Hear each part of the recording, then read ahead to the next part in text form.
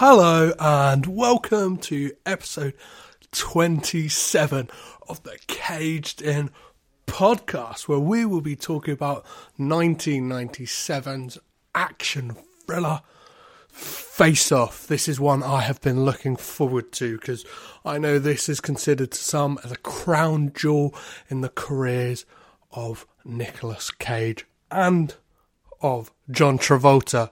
I'm looking forward to this beyond words because not only do I have a fascination with Nicolas Cage, I also have a mad fascination with John Travolta. I find the guy interesting. I like him, but at the same time I feel like I should hate him.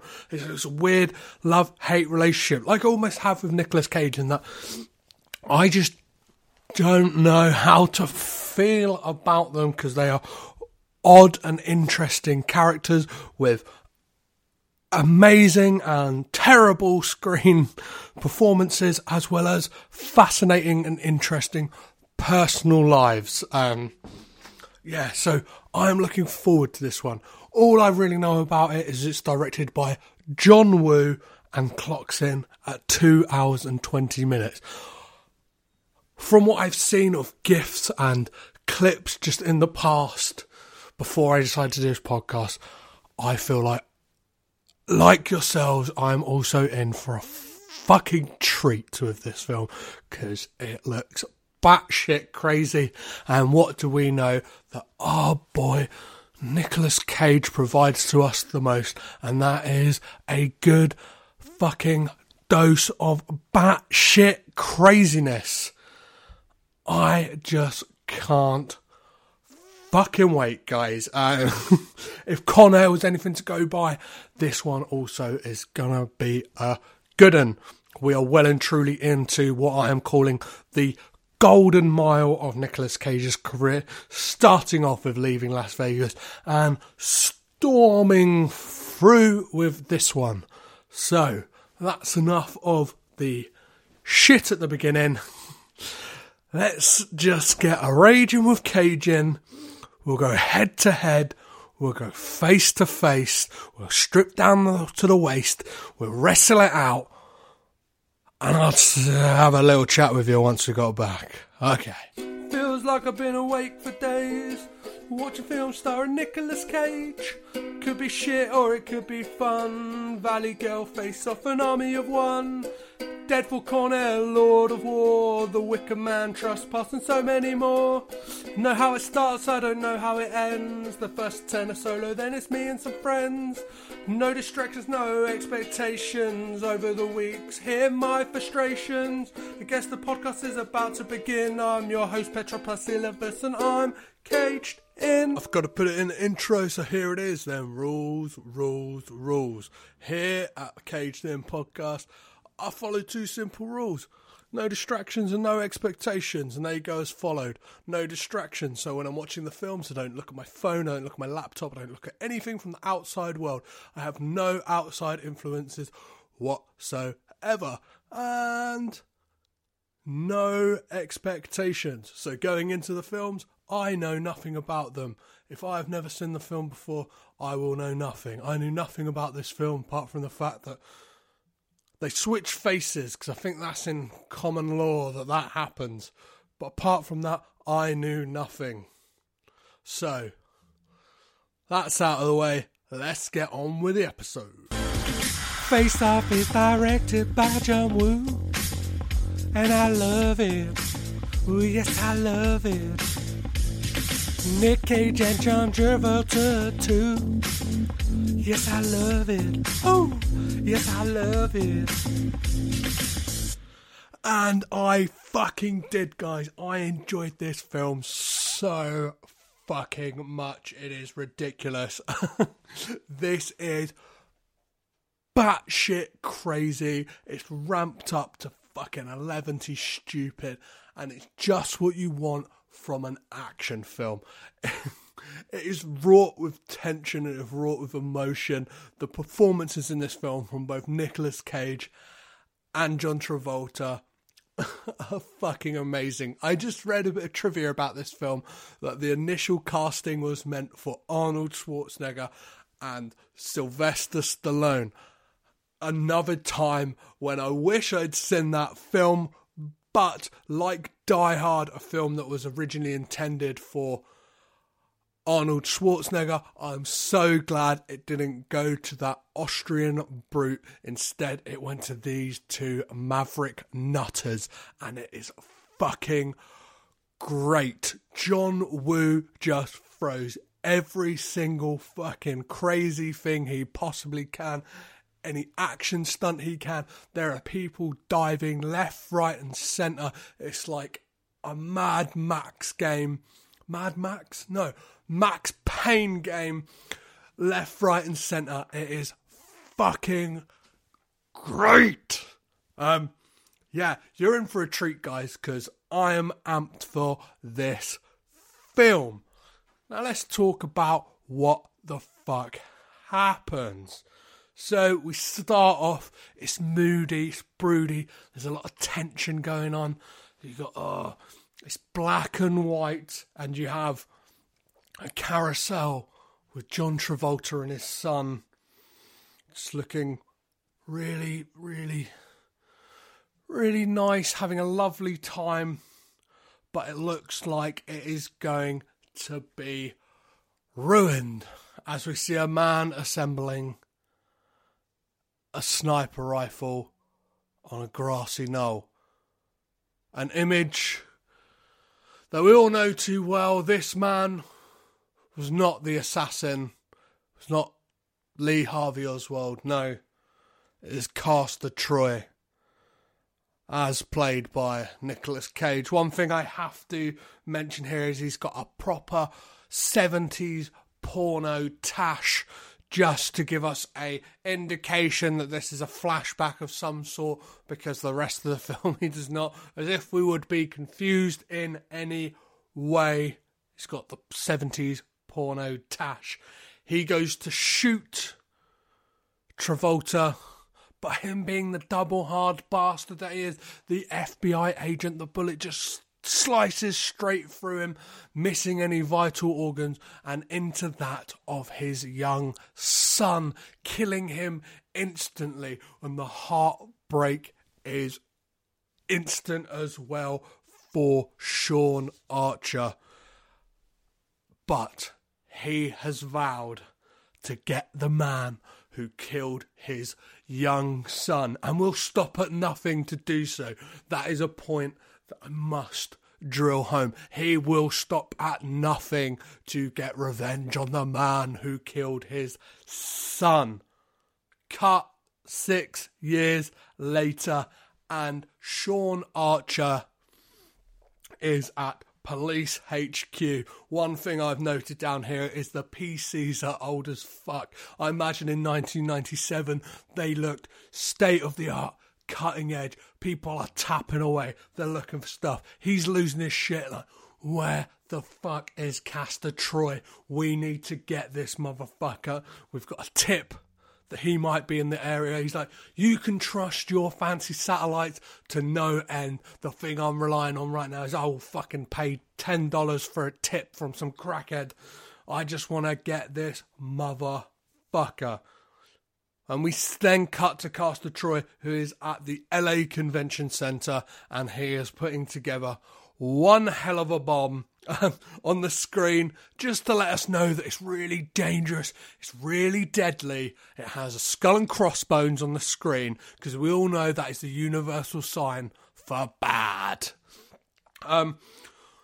He is dressed as a priest, and when he leaves the area in which he is put the bomb in, he then walks out, and conveniently there is a choir performing Hallelujah, and he walks over to a poor choir girl who has dropped her notes on the floor, and he whispers some profanities into her ear, or something like, I never dug Christ, but I dig you, and is real lechy and real creepy, and stands behind her and grabs upon that poor Christian bottom of hers, and she does not look comfortable, but he is loving it. This is the first moment we obviously see him, and his dancing as a priest. He kind of does some kind of squat headbang that is fucking great. And as soon as I saw that, I just felt relieved that I'm getting the Cage I love. I'm getting crazy, off the wall, fucking wild man Nicolas Cage, and it just gets better. Sean Archer then gets a tip off that Pollux Troy has made a chartered flight from, I believe it's LAX or an airfield, and that they will be taking off, and he knows that the one person he will not fly without is his darling brother Castor.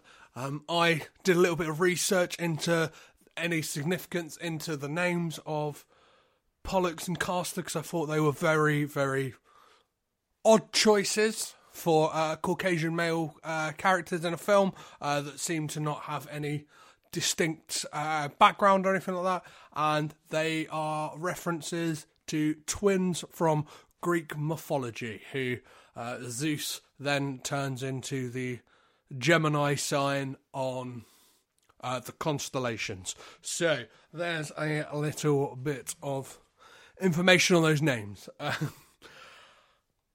And then we see the airfield where Pollux is waiting for Castor. He is there with a couple of unnamed goons. I will refer to these two goons as that throughout, because they pop up here and there. Castor makes such a fucking entrance. It is amazing. He's laced in velvet. He has a velvet, like silk. He's laced in silk. He has a silk shirt. He has this almost silk suit on. He is looking fucking mental, and it is great. He comes out and he is not happy. He says to the guys, "What the fuck are you doing? I'm here. I pay you to protect my brother, and even from himself, because he's just doing all types of crazy shit. He should not be booking flights under his own name, because that's how the fuck we get found out." One thing of note I have here is that he has these kind of two gold guns in the back of his trousers that have like dragons on the handles, and also has a dragon money clip, which are all really fucking cool. I know guns and that shouldn't be glorified, but in the 90s they did not give a fuck, and I don't really give a fuck because I think they are pretty cool. And then we get a scene on the plane, which someone quoted to me the other week, and I was like, I got to shamefully admit it to you, I do not know what that quote means. And they were like, oh, it's from Face Off. And then I had to admit that I'd never actually seen Face Off. So, hey, you guys on Twitter who I spoke to, I can't remember who it was, but if you are listening, this is for you, because we get the amazing scene of I could eat a peach all day. For any of you who haven't seen the film, in context, an air stewardess, so she seems, asks Castor Troy if there's anything he would like whilst they are airborne, and he says, a peach. And by a peach, he means a bit of that sweet ass. And he says to her, I could eat a peach all day. And then says to her, a line that I've written down because I thought it was fucking crazy. It says, if I let you suck my tongue, would you be grateful? And he just pokes his tongue out and she sucks it. And I started to feel my dinner rise up the back of my neck into my throat and into my mouth before it dissipated back down, because the police turn up and the fucking action is ramped up. The FBI are chasing the plane. Castor Troy notices that fucking Archer's there. He's like, Archer, you motherfucker. I would have got away with it if it wasn't for you. Always there to foil my plans. The lady on the plane turns out that she is not just another peachy floozy for Castor Troy. No, she is an FBI agent, and she is like, hands up, motherfuckers. I'm the FBI. Archer plays chicken with the plane because he is a badass motherfucker and he will stop at nothing to get the man who killed his young son. And at the last second, as any respectable and sane person would do, he pulls the car away so it does not get fucking mowed down by a plane. Good move there, Sean Archer. Castor then shoots an FBI agent, and then Archer, this stuff just happens like so fucking quickly, it is crazy. The next thing you know, Archer's in a fucking helicopter, he's hit the tail of the plane, he's trying to take the plane down so it cannot take off. The FBI agent, sorry, I just put FBI agent. Castor had shot the FBI agent who was on the plane. He had shot the lady. He had her hanging out the side of the plane, went, I guess this is one of yours, shot her in the head, let her fucking eat tarmac on the runway, and that is her done. And then back to Archer. He's in the helicopter. He takes out the tail of the plane, and then he manages to shoot out an engine, leaving the plane to hurtle into a hangar. And the FBI swarm the plane. Castor then dives out of the plane in Max Payne fashion, double wielding his guns, mowing down people left, right and centre. And people are literally blown away. You could almost see the cables behind them just yanking them back, and it is fucking great. Pollux then gets arrested, giving Castor his moment to slink off and try and get away. The reason he does not shoot is because gas canister is leaking, and Pollux says to him, there's gas, do not shoot because you will kill us fucking all, you crazy motherfucker. Archer then pursues, an agent is shot by Castor, and then they have a face-off, the first of many in this film, and they have one bullet left each. Castor tells him his plan, that there is something that will destroy LA, that a plague will rain down upon it, that hell of fire and fury will happen to them, the worst the world has ever seen. And he asks him about his family, which really pisses Archer off. At this moment, Castor Troy tries to fire at Archer, but then realises he doesn't have any bullets. He's miscounted because he was fucking gung-ho. He was shooting left, right and centre. He then goes to one knee, to both knees, and then tries to give himself up. But this is just a ploy because he's a crafty motherfucker. He's a low-down, dirty dog, and that's not the way he is gonna go out. He tries to pull a knife out on Sean Archer, who then kicks it out of his hand. They scuffle. Buttons are pressed on a console unit that is attached to an airplane engine and fires Castor Troy down a tunnel into a fence, knocking him unconscious.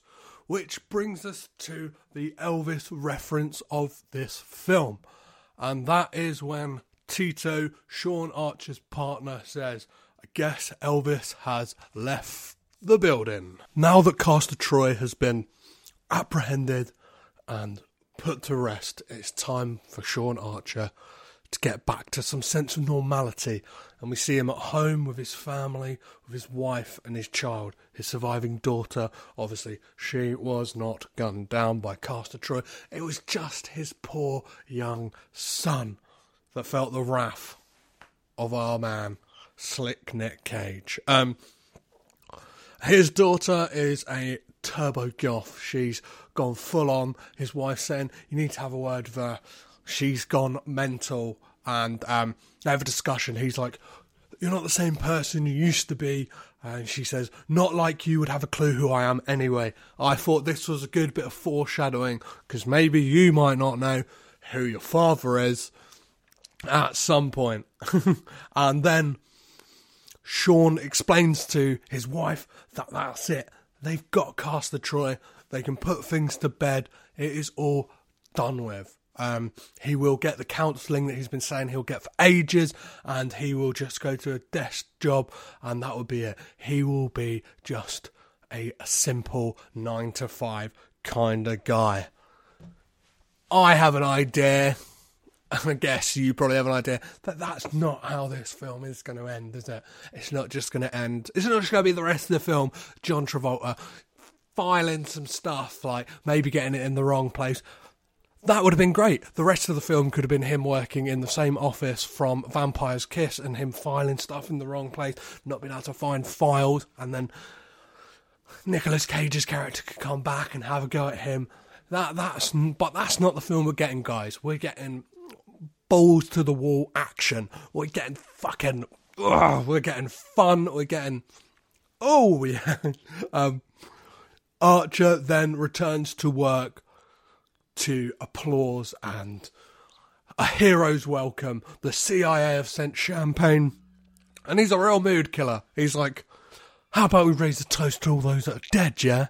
And like, fucking hell, like, what a party pooper. Come on, let's get it going. Like, fucking, you've got the guy you've spent like the last 6 years trying to track down. Like, have a bit of get up and go. But no, he is an absolute party fucking pooper. Then Special Forces come in, and they have got a little floppy disk, remember those bad boys, with the plans for the bomb that they had got from Pollux Troy. And it kind of has this rad little graphic of a sexy lady, but then her face turns into that of a skull, and it's like, ha, ha, ha, ha, ha. We got a bomb, and it's got all the blueprints and all the schematics and stuff like that, and you know shit is gonna go down.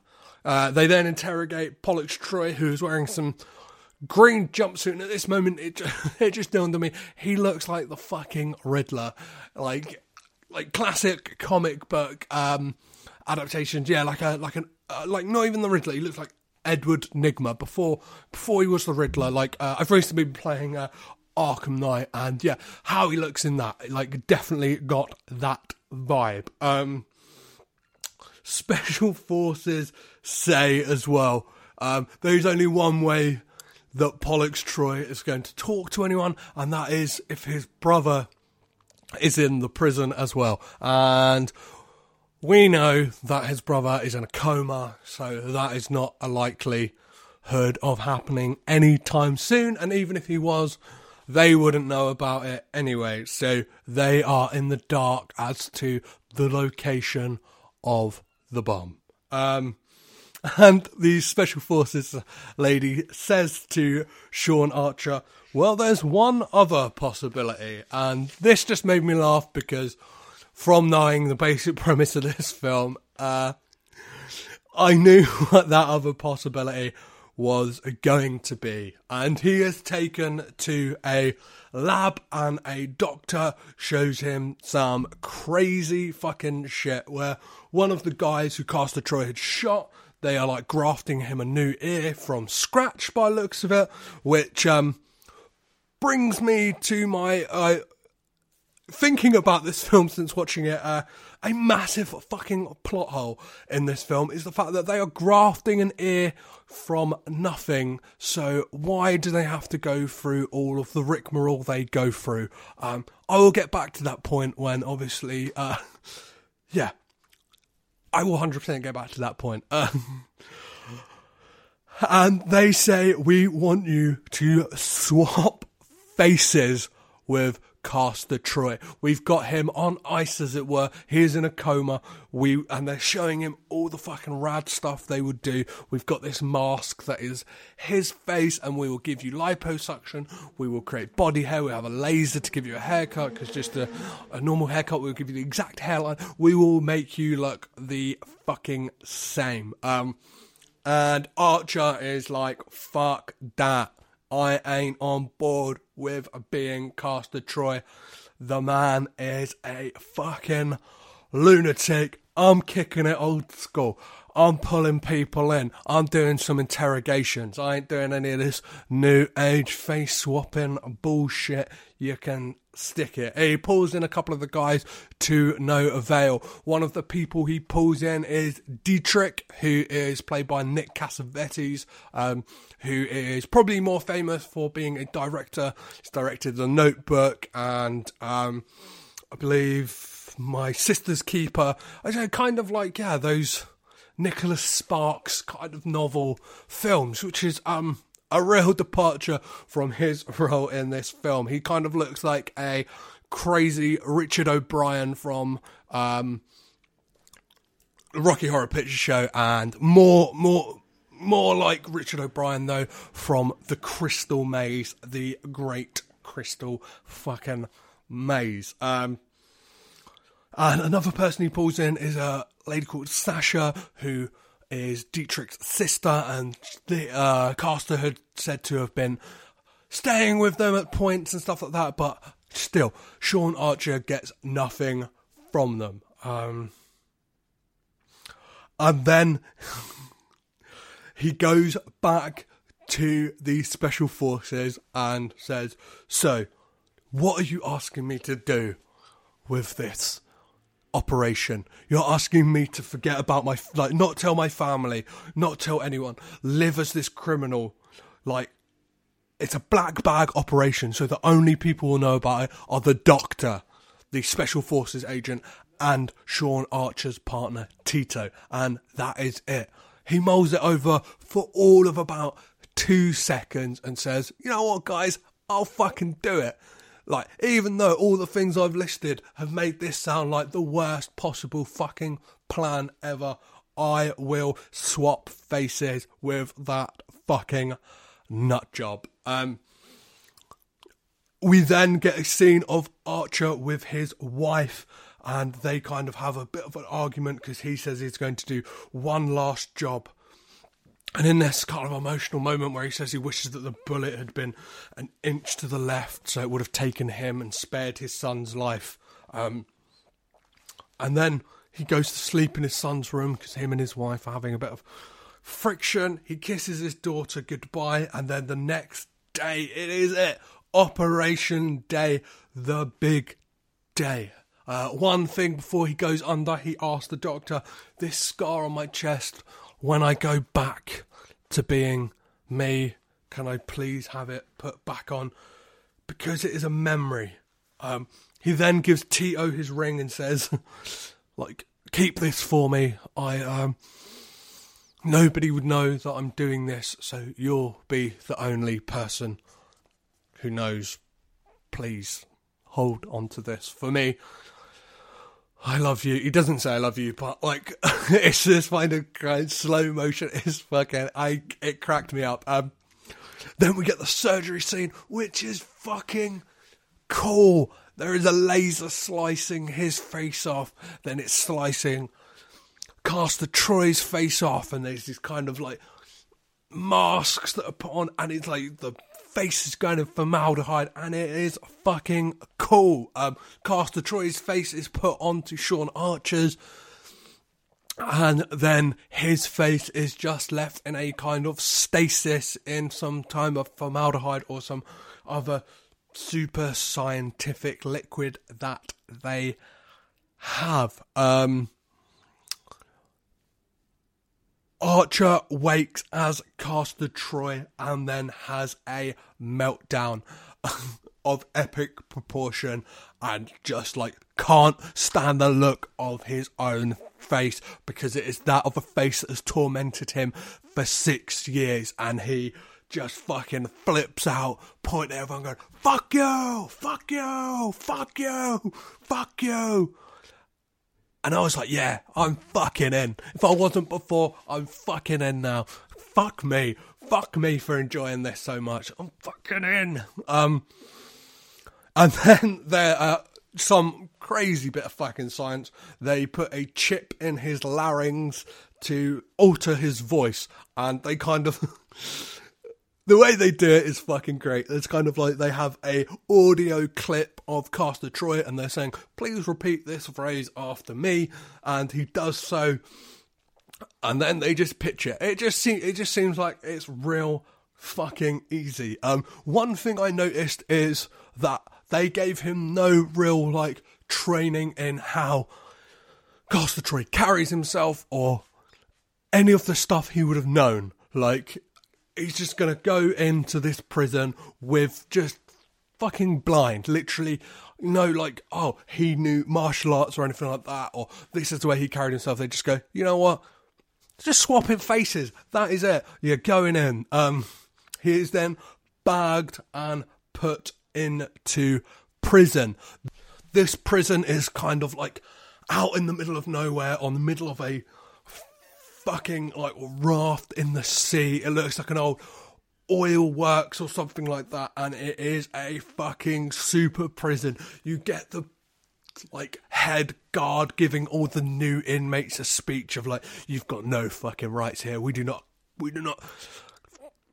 see to the Geneva Convention. You've lost everything. You've got these rad fucking magnetic boots, and every time you have them on, we know where the fuck you are, and at any time we can just fucking shut you down, and you've got nothing. The prison is pretty mental. There's kind of like ambient music played across the place, and there's like nature documentaries on screens, and everyone seems to recognise Castor Troy. Obviously, it is Sean Archer, which brings me on to the point. From this point on, I will be referring to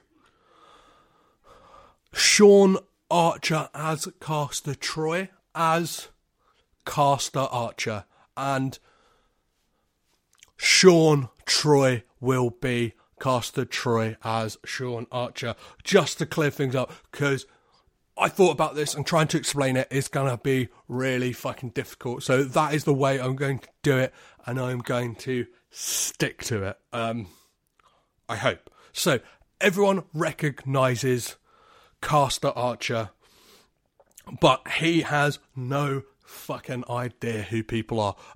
Thomas Jane is one of the inmates who recognises him.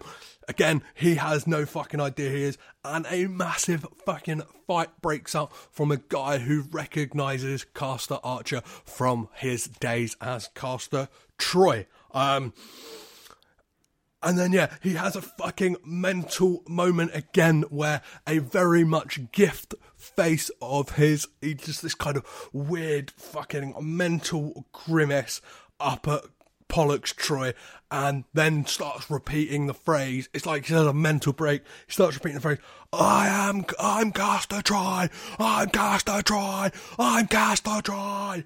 And it's fucking crazy. Then the real Castor Troy wakes up, and it is fucking cool. Obviously, we'll be calling him Sean. No, at the moment, he is No Face Troy, because he wakes up and he has no face. He takes off his bandages, looks in the mirror, and is like, hang on a second, what the fuck is going on? First thing he decides to do is call up a couple of his goons and say, hey, what the fuck is going on? I'm at this facility. I've just started watching this little tape of this operation. I need you to kidnap the doctor and get him here. And then he is watching a convenient tape of the operation that they had performed on Sean Archer.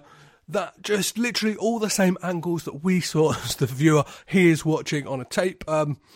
I'm guessing the only explanation for this is that this is such cutting edge technology that they would need a video like reference point, so when this becomes a lot more of a ready available thing for people to do, that they would then use that as the template that other people could learn from.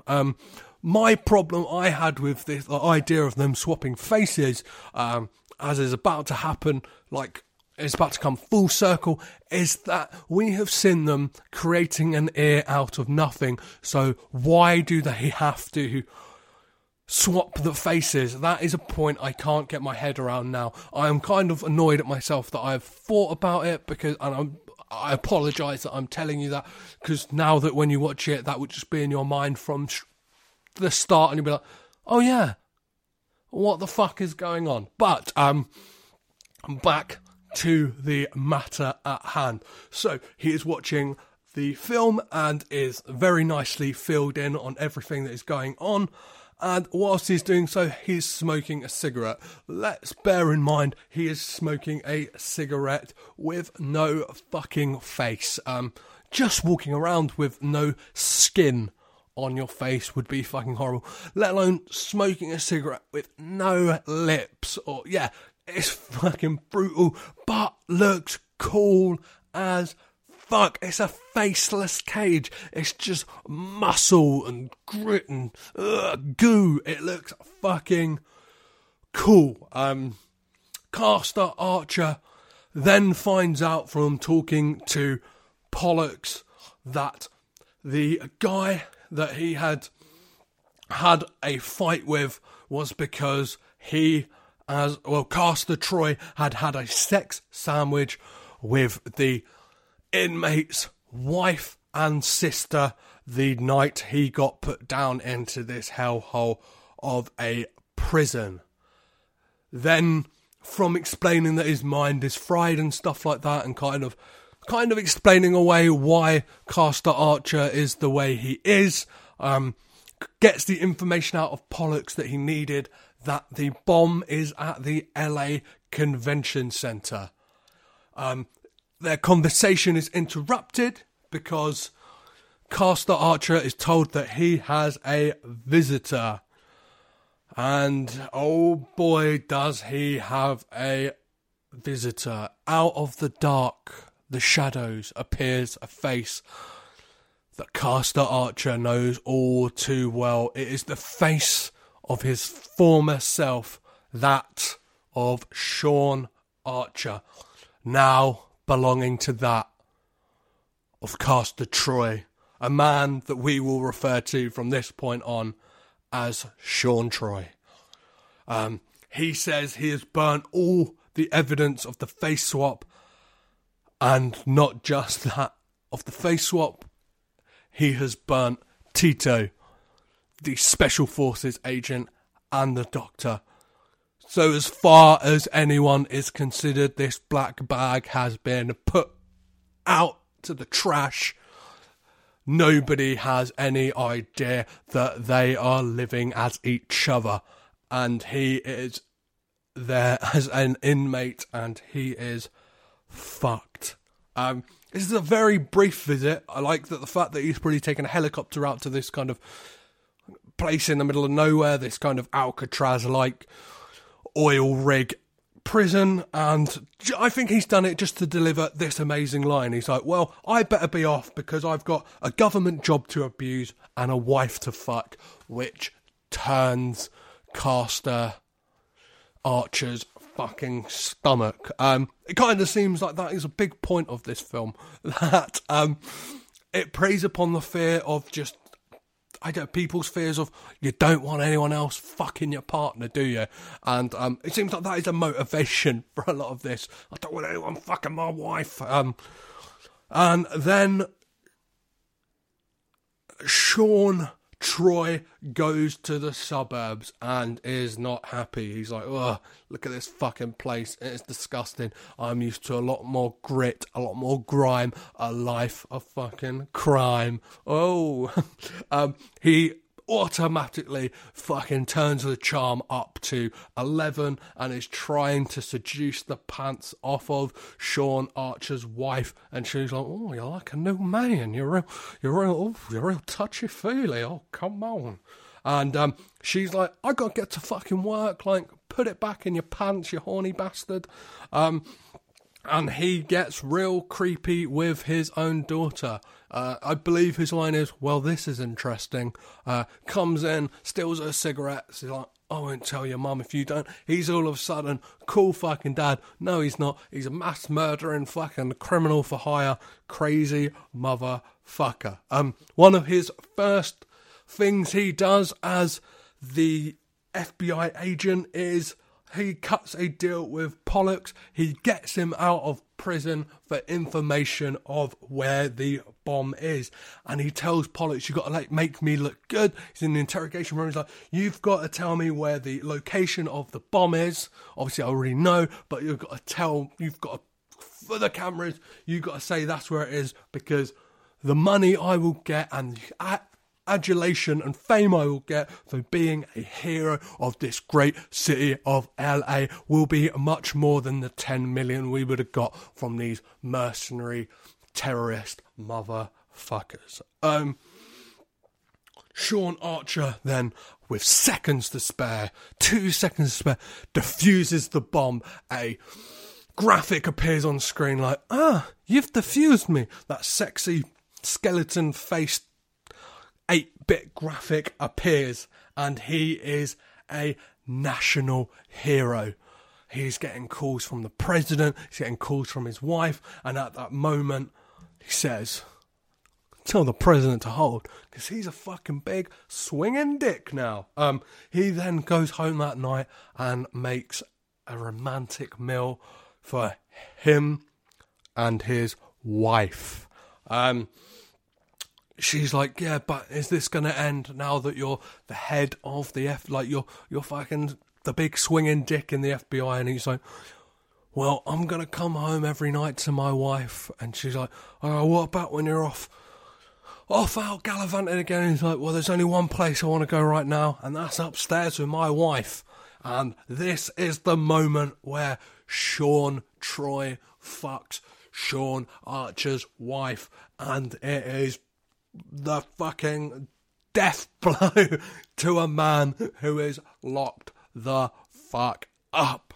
Castor Archer, however, is in prison, just trying to make a life for himself. I would have guessed by this point he'd probably been in prison maybe 2 days, 3 at the most. And he befriends Tom. Well, he doesn't really befriend him. He just asks him a few questions. He's like, how the fuck do I get out of here? And he's like, well, that ain't happening. He's like, without your boots coming off. He's like, well, how the fuck do I get these boots off? And they're like, well, if you're going to get fucking lobotomized, if you're going to get shock treatment, that is the only time they take off these big old New Rock fucking looking boots. And then he hatches his great plan for his great escape.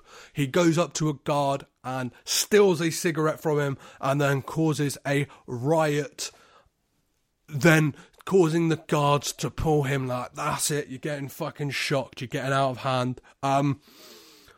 Him and the inmate that he had a fight with, he says to him, I'm sorry about your wife, I can assure you, like, I'm a changed man, but it's time for me and you to get out. And they fucking take down the guards, take down this guard, take down that guard. They're going left, right and centre, taking it over. They go to break out. Castor Archer is messing about with a computer, causes a system overload. His new inmate friend, who I'm not quite sure I got his name. If his name was said, I didn't get it in my notes. He is shot. He is hanging off of a balcony. They are holding on by a gun. They are having a moment where it's like, we could be friends, we could be free, we could get out of this hellhole. But he falls to his death, and it's a real sad moment for a man whose name I didn't even fucking know. He then goes to a fire exit, and it is then we see, it's not until this point, I don't think we had seen at this point, that it is a sea hangar that this prison is on. And I just thought, how the fuck did he seems to like not know that is the case. He's like, oh fuck, where am I? How did he not know? Obviously he is a FBI agent posing as a criminal, so obviously he would have known the whereabouts of this fucking death prison in the middle of the sea, but seems to not have a clue. It is at this moment of confusion that a helicopter pulls up, and he's like, fuck, I am brown bread, and then decides to jump from the structure into the sea. Sean Troy then leaves for work and is stopped by his now wife, who says to him, "Where the fuck do you think you're going? Don't you know we got something very important to be doing?" And he just looks fucking confused because he is not the head of the FBI. He's not the head of the FBI. He is not the FBI agent who lost his son 6 years ago. He is a fucking madman. And she puts it to him, "I know you don't like this day, but we got to do this." It turns out that they had swapped faces, but days before the birthday of Sean Archer's dead son. Terrible timing on his part. He should have said, "I'm up for doing this deal." Obviously, I know we have a time frame that we only have to the 18th of July or whenever it is to get the bomb, but can we leave it just 2 or 3 days so I can fucking, not celebrate, but mourn the passing of my son on his birthday? But no, he just went through with it anyway, because he's all about getting the fucking job done. He then goes into work and he is informed that Castor Archer has died. He had jumped off of the mega prison into the sea and asks, have they recovered the body? And they're like, no, he couldn't have survived that. And if anything, he's not going to come back to the city. Oh, wouldn't he? He's already fucking there, guys. So we see Castor Archer. He's skulking about LA trying to figure out what the fuck he's going to do. He manages to get into a car that conveniently has a car phone and manages to call his wife and says, "The man you believe is your husband is not your husband." And she's like, "Who the fuck this? Don't be calling this number again. I want to know what the fuck you got to say, you madman. Get out of here." And then he calls Sean Troy to let him know, "I'm alive, motherfucker." With a brilliant line, he says, "Oh, hello," hello. Sean Troy answers the phone and says, "This is Sean Archer." And Castor Archer replies, "Well, I guess this is Castor Troy then." Fucking check, motherfucker. Castor Archer then maneuvers his way over to Dietrich's place. That is some kind of fucking futuristic looking loft warehouse mansion looking place that looks cool as shit. He's got a few people around having the crappiest looking party I've ever seen. There's drugs going everywhere. They're all happy to see Castor Troy is back. They're like, "Yo, motherfucker, let's get this party going." They do some drugs.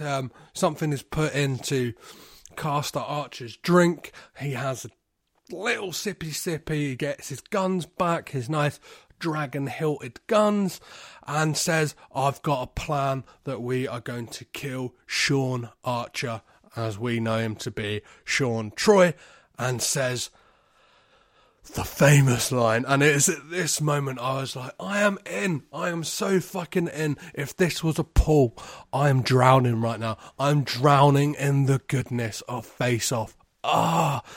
Fucking yes. We get the line, "I want to take his face off." This is again another fucking very gift. Yeah, it is. There's so many gifs of this and stuff like that. It is just fucking great. Just YouTube this scene if you haven't seen it. If you haven't seen this film, or it's Cage at his fucking cagiest. He fucking has a meltdown in the bathroom. Again, just fucking hates the face that he's got upon him. And then pulls another mad grimace. And that is the moment that Sasha walks in and is like, "What the fuck are you doing?" Slaps him round the face. Sean Troy then explains his plan to Pollux, that he is going to somehow get Castor Archer.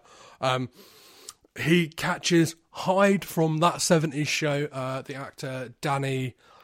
I fucking forget his name. He's a Scientologist. But he played Hyde in That 70s Show, trying it on with his daughter, and fucking just punches him through the window of his car, and it's fucking cool as shit. It's like, pow, motherfucker, I'm a dad, and you not be disrespecting my daughter like that. He then gives his now daughter some sound advice. Don't let that shit happen. Have you got protection? She's thinking, whoa.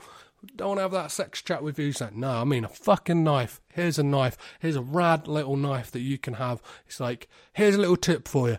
If you ever want to fucking hurt a man, stab it in, twist it, the wound won't close. Maybe that will come to help you a bit later in the film. Who knows? Castor Archer is back at Dietrich's rad pad and is getting come on by Sasha. She's like, oh yeah, this is what you want. You know you want me. Who's looking over going, oh, what's going on? Pollux, the creepy Riddler-looking motherfucker, has got his binoculars on a building across the way, calls up Sean Troy and says, oh, I think Archer's having a bit too much fun as you, and he's at your old friend's house. Castor Archer is then told that Sasha's son is Castor Troy's, and is introduced like, this is your son, and he has a weird fucking moment where he looks at him and pictures his own son, and there's just this kind of, it gets real fucking creepy. But there is no time for happy families to be played. The FBI are there, an ambush is on at Dietrich's place, and things fucking pop off. It goes crazy, nutso, bananas, and I fucking loved it. There seems to be a guy in Dietrich's gang who can only shoot by diving, like classic fucking Matrix diving. That's the only way. He's double wielding. It's this classic John Woo fucking Hong Kong Hollywood madness, and it is great. The people are just getting blown away left, right and centre. It's fucking mad. Sasha shooting people, Dietrich's fucking mowing people down left, right and centre. Castor Archer is not shooting anyone because obviously he is an FBI agent himself, passing off. I don't know how many times I've got to say. Obviously, I'm hoping you guys are fucking with me here and know what the fuck I'm talking about, because watching this film, it seems all pretty self-explanatory watching it, but trying to explain this is, yeah, my mind is kind of feeling a bit like, what the fuck is going on? There is a really cool moment where there is a shootout to the sound of Over the Rainbow, because Castor Archer has put headphones onto his, now what he believes is his son, Sasha's son, who is listening to Somewhere Over the Rainbow, and there is a amazing shootout. Again, people fucking getting mowed the fuck down. Sean Troy turns up and is not fucking happy. The first thing he does is shoot Dietrich in the fucking neck, and he is down. Then we come to a amazing confrontation.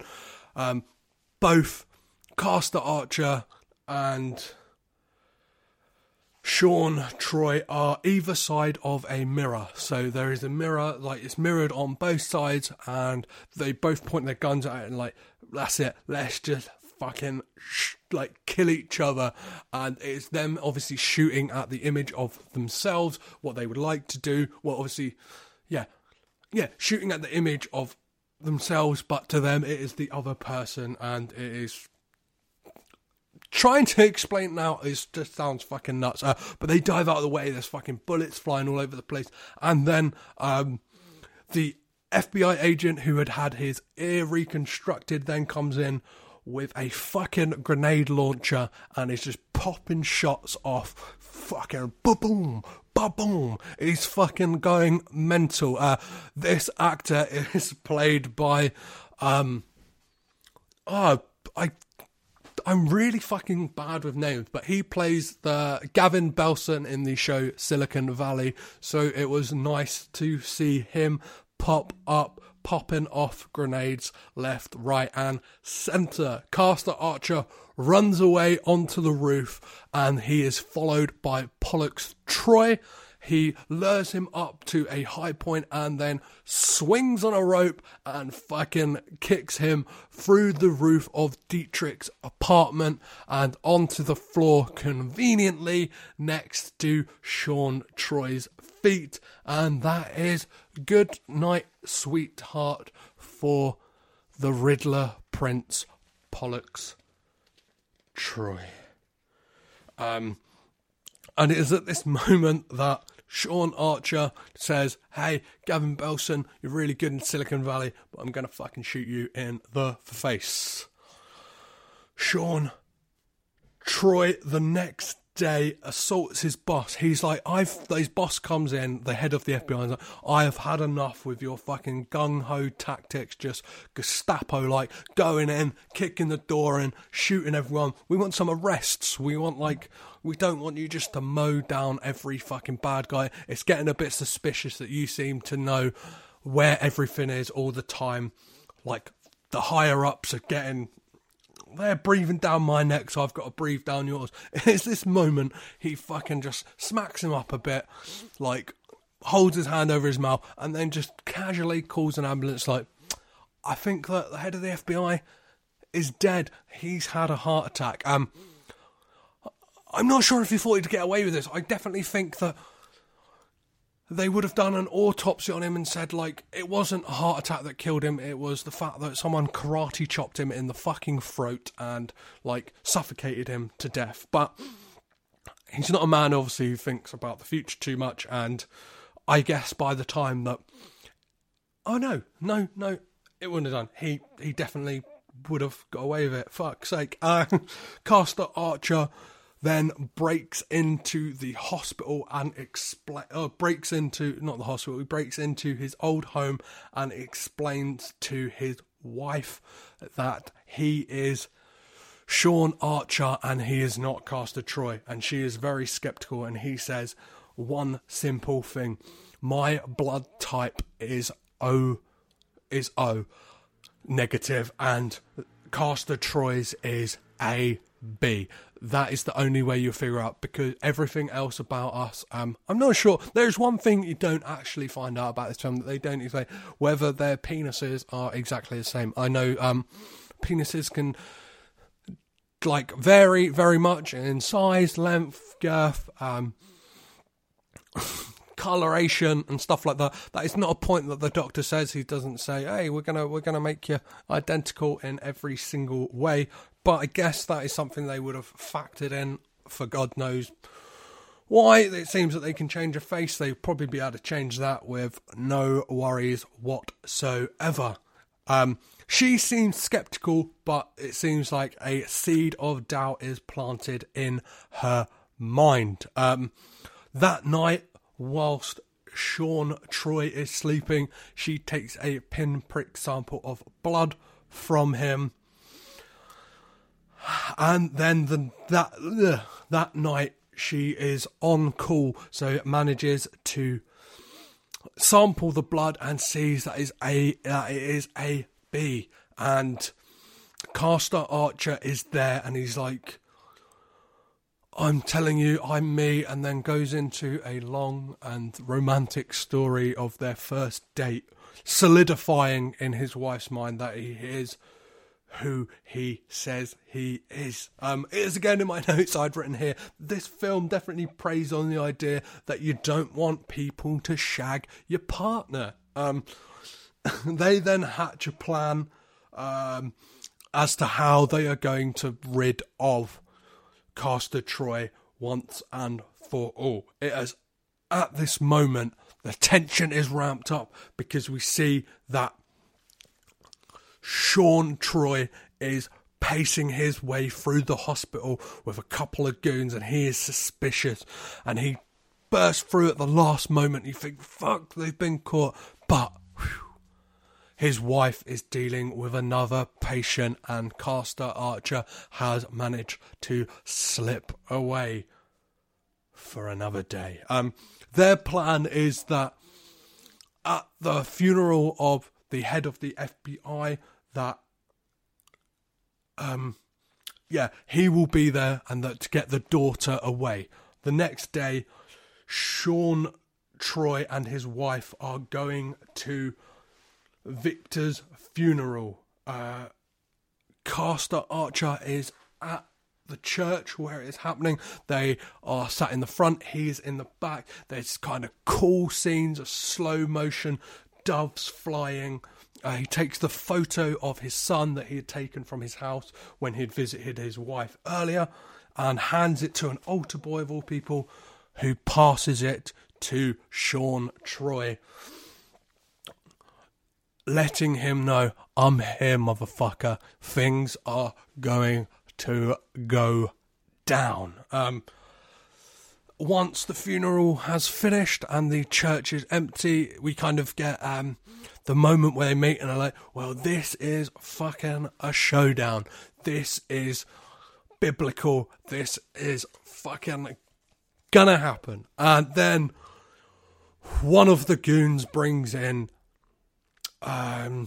Sean Archer's wife, and then we get a standoff between Sean Troy, Castor Archer with the wife in the middle. Castor Archer has his gun pointed at Sean Troy. One of the goons has his gun pointed at the wife. Then Sasha comes out of nowhere and is like, I ain't fucking having this. Has her gun pointed at Sean Troy, and then Sean Troy says, well, your daughter's coming as well. You're not going to fool us, motherfucker. She's waiting in the car. Goon 2 turns up and he has his gun pointed at Sasha. So we have ourselves a nice little Mexican standoff, guys. Then shit pops off. Sasha moves, takes Eve, Sean Archer's wife, down, like, to protect her. Guns are popping off. Both goons get killed. Sasha is shot in the crossfire, and Eve then calls the cops whilst Sean Troy makes a run for it and Castor Archer pursues. There's this rad shootouts all the way through the church and the grounds. There's like machine guns going off everywhere, and at that moment the daughter shows up and Castor Archer is kind of trying to protect her, but she's like, oh, am I being held hostage? She doesn't know what the fuck is going on. Sean Troy then takes her hostage and licks her face. Oh no, there is, in the shootout, she manages to get a gun, and there is both of them stood there. There is Sean Troy and Castor Archer are like holding one another, and she doesn't know what the fuck's going on. And then the voice box has managed to go on Castor Archer, so they both now have John Travolta's voice. Nicolas Cage's voice is nowhere to be seen. One of them is saying, listen to my voice, I am your dad, whilst the other one is saying, look at my face, I'm definitely your dad. She decides to shoot Castor Archer, the man who is actually her fucking dad. Sean Troy then manages to get a hold of the daughter, takes her hostage, and licks her fucking face, which is pretty fucking disgusting. Luckily, though, she had been taught a technique. If someone does something you don't fucking like, she pulls her knife out, stabs it in his little leggy, and twists that motherfucker. He then makes a run for it, shoots a load of cops, and gets the fuck out of there. Castor Archer then pursues, and then things just get fucking more nuts, as if they already haven't, and I fucking loved it. Sean Troy gets into a boat and blows up a fucking boathouse for just literally no fucking reason. Castor chases him in a boat. Sean kills cops in a boat, and then Castor Archer boat drives through the fucking cop's boat. He jumps onto Sean Troy's boat. They fight. Castor's got Sean's head by the propeller, and then realises, oh fuck, we're gonna crash into some fucking pier, so I better steer this motherfucker away.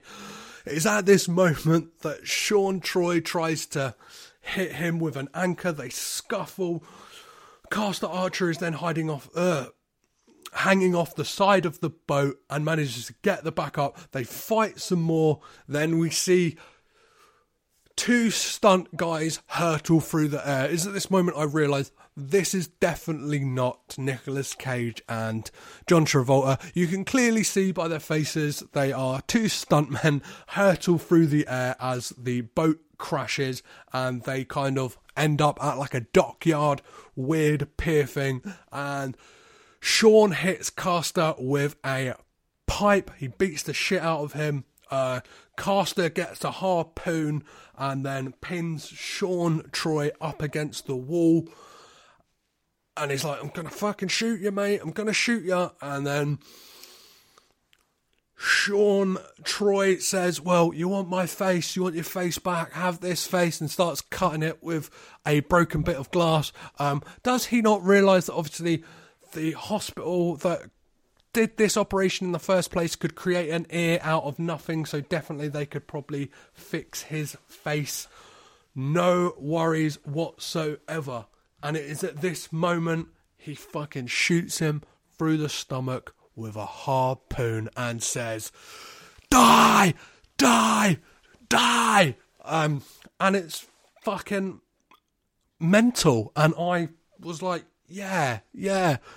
Nicolas Cage with John Travolta's voice yelling die is fucking great. The cops then turn up and call Sean by his real name. Obviously he's got the face of Nicolas Cage, and I hope this hasn't been too confusing for everyone. It has been pretty confusing for me trying to keep track of which name is fucking which. His wife then turns up and says, don't worry, we've got some surgeons from DC who are gonna get you right as fucking rain with your own face.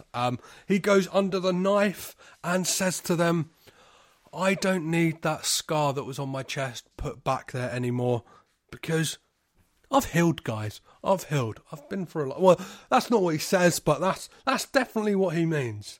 And then we get kind of like hazy scene, a nice little epilogue of Sean Archer. He is back to himself. He has got the face of John Travolta, and he is home sweet home. He hugs his wife. His daughter runs up to him and kind of does this weird, just runs his hand down the daughter's face. Seems to be a thing throughout this film. Especially Sean Archer's character just kind of runs his hand down people's face. He does it a lot when he's Sean Troy, and it's Castor Archer, and it's fucking weird. And then he brings in Sasha's son because he is now an orphan, and says, "This is Adam. Can we keep him, please? Please, can we keep him? He's a little orphan child. Please let us keep him." And then Jamie, like her father, does the weird rub down the face of Adam, and then the wife just says, "Okay." They embrace, and then the credits roll. That is the end of Face Off. and I sat there, mouth aghast, thinking, I might have seen my favourite Nicolas Cage film so far. This definitely lives up to the hype. It is not just one madman we get in this film. It is two madmen, and they both get to ham it up to the nth degree, and I fucking loved it. Now we know what I had to say about this film. Before we go to the scores online, I'm actually going to go to Twitter, where I actually put out a thing today asking some people for any questions and comments about this film. I just wanted to get some other people's opinions as well. I asked one podcast, the All Seeing Guys podcast, and if they had a question or comment because they'd retweeted my post, and they said, "What? We don't need to give a question, apart from the fact that this is one of the greatest movies ever made." And yes, guys, you are fucking right. It is. It is amazing. And then another question I got is from that Mr. Christopher, the guest of 2 episodes ago of when we covered The Rock, asked, who do you think plays the better bad guy and who plays the better good guy? I think always Nicolas Cage plays a better bad guy. I just think him as Castor Troy is great. It's just, I just felt that John Travolta throughout the film is just aping Nicolas Cage, because nobody can do that but him. It's kind of, I think a part of it is him. So yeah, so I'd definitely say Travolta. Travolta plays the better good guy, but yeah, Cage the better bad guy through and through. I just think their careers have kind of dictated that in a lot of the roles they've played. Yeah, Travolta up until this point is, I think that is the point of this film though, that it's guys who are traditionally the other and are swapping roles, and that's what makes it so great. Now you know what I had to say about the film and what other people have chipped in. Let's see what this film scored on IMDb and Rotten Tomatoes. So we know that I fucking loved it. The people over at IMDb have given this film a 7.3 out of 10, which by my standards is pretty fucking good.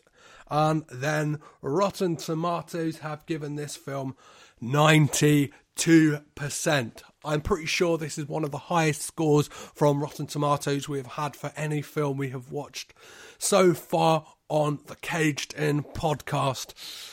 And rightly fucking so. This is up there in the pantheon of great Nicolas Cage films. This is maybe up there in the great fucking action thrillers I have ever seen, guys. I really enjoyed it. Do I need to say to you, go watch this film? Yes, fucking do it. It cost you like £1, 50p from CEX. It's dirt cheap, and it's probably on like ITV3 every other night. Come on, if you haven't seen it, watch it. Because me explaining it probably isn't enough, and I probably confused the shit out of you. And if you have made it to the end, thank you. Thank you very much. As always, please rate, review and subscribe on Apple Podcasts. All that stuff is great. The more people, the more ratings it gets and stuff like that. Maybe one of these days Apple will do something with it and just give us a bit of love. Give us, I'm saying us, there's only me who puts this podcast together and stuff like that. Yeah, and just get in touch, guys. Download this on whatever you want, like Acast or Stitcher, whatever you got. But yeah, I just want to hear from you guys. Anything you want to say about the podcast, or anything you just want to say about Nicolas. I'm happy to talk Nicolas Cage films, day in, day out. always, Facebook and Twitter are at CagedInPod, as well as Instagram. Instagram always post up really stupid fucking photos and stuff like that. Always post like the artwork for the episodes and stuff like that. And yeah, I'm active on all of those, and I'm always up for having a little chat. So please follow me on those social medias. And if you want to kick it old school, just send me an email, which is CagedInPod@gmail.com. So, as always, guys, I have been your host, Petros Patsilivas. I have been caged in. You have been rad. I want to take his face off. Fuck you! Fuck you! Fuck you! God! This podcast is presented by the Breadcrumbs Collective, home of the Pod Charles Cinecast, Caged In Coppola Connections, A Driptown Limerick, Maine, Franchised, and many more to come. Our shows are all presented ad-free and made possible by listeners like you. Please support our shows by subscribing, leaving ratings and reviews, and becoming patrons at patreon.com. If you'd like to learn more about Breadcrumbs, head over to breadcrumbscollective.com. Breadcrumbs. It's more than a podcast network. It's family.